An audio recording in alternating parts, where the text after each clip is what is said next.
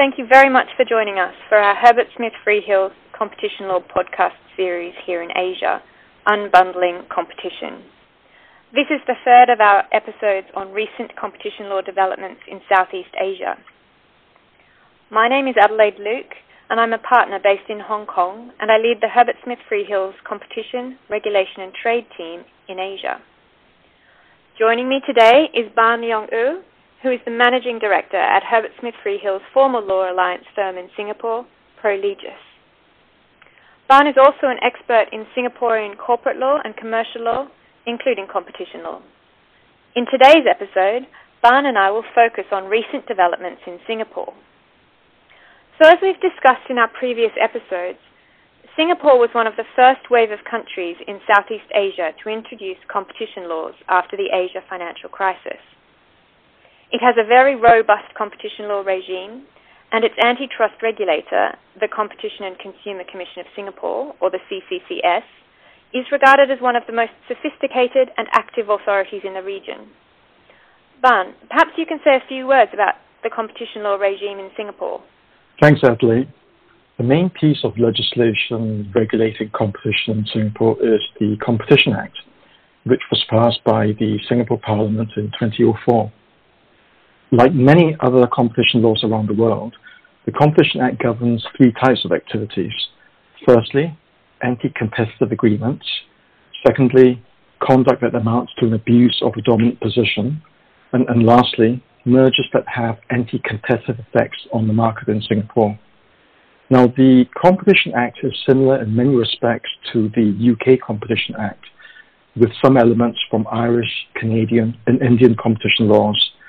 The main difference from these other laws relates to the scope of anti-competitive agreements governed by the Competition Act.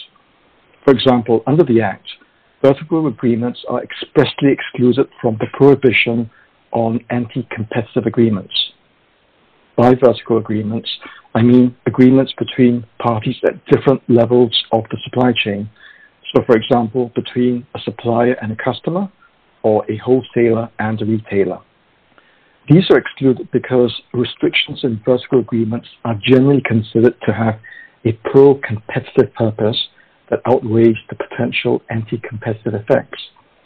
However, this also means that certain types of vertical restrictions that are unlawful in the UK and elsewhere, for example, resale price maintenance, are not prohibited in Singapore unless they also amount to an abuse of dominance. Thanks, Ban. And what about merger control? I know that Singapore is relatively unique in having a voluntary merger filing regime. In other words, unlike China or the EU, for example, there's no mandatory requirement for merging parties to notify their deals to the CCCS or to wait for merger clearance. In this respect, it's also like the UK and a small number of other countries like Australia. Are there any key differences?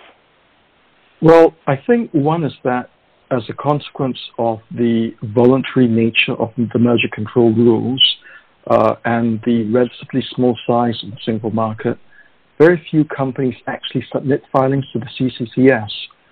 I know that in the UK, in spite of merger filing being voluntary, a lot of companies do choose to make filings anyway in the interest of certainty. By contrast, there were only 4 filings made to the CCCS in all of 2019. Now that said, there is a question as to how voluntary the regime is in practice. Section 54 of our Competition Act says that mergers that have or may result in a substantial lessening of competition, which really is the same test as under the UK Act, are prohibited. Back in 2018, the CCCS investigated Grab's acquisition of Uber's Southeast Asian businesses, which had been completed without being notified to the CCCS. In that case, the CCCS found that the deal would lead to a substantial lessening of competition, and therefore, by completing the transaction, Grab had breached the Section 54 prohibition. It fined Grab around 13 million Singapore dollars as a consequence. So in some bigger deals, we may see more parties notifying out of caution in order to avoid similar penalties. And what about the CCCS itself? What does it do and what are its enforcement priorities? Well, in general, the CCCS is responsible for administering and enforcing the Competition Act. It has a broad scope of powers to investigate, to prosecute, adjudicate, and enforce decisions in its investigations. It's a very well-funded regulator and has just about 100 staff, which, if you think about it, is quite large considering the size of Singapore. It also imposes quite substantial fines in comparison with other regulators in the region. In 2018, for example, it imposed almost 50 million Singapore dollars in cartel fines. The other point to note is that the CCCS is generally regarded as quite a sophisticated, professional and forward-thinking regulator. It's transparent in terms of its processes and decision-making, and generally efficient in true Singapore style in reaching decisions, although it can take some time in merger control decisions. Now, I think in terms of its enforcement priorities, the CCCS has a structured process to set goals and priorities each year, including how best to respond to emerging regional and global trends. So I think its enforcement priorities are quite dynamic. For the last several years, it's had a big focus on digital sector and digital platforms. And that's obviously a focus area for a lot of competition authorities at the moment, including in the region. Competition authorities in Japan, Korea and Australia, for example, have been investigating digital platforms and the manner in which they publish advertising and news. They've also been considering whether there are any unique characteristics of the digital sector or whether their existing toolkits are adequate to deal with the issues that arise. What steps has the CCCS taken on this front? Yes, that's quite topical, and the CCS has been particularly focused on e-commerce and its impact on competition in Singapore. So, for example, it commissioned an independent study on e-commerce back in 2015, which concluded in September this year. And that study concludes that Singapore's competition framework doesn't really face any major competition concerns arising from these e-commerce platforms, which is maybe not so surprising given that vertical agreements are exempted from the restrictions under the Competition Act. But the study does cast some additional insights on issues that are currently under heated debate in a number of jurisdictions. For example, the relationship between data and competition. And following on from the study, the CCCS has also published new guidance on how it will assess market definition and market power in this area. At least in Southeast Asia, the CCCS is probably the leading competition authority looking at the digital sector. So I think it's likely that both the study and the subsequent guidance will be referenced and potentially followed by other regulators in the region.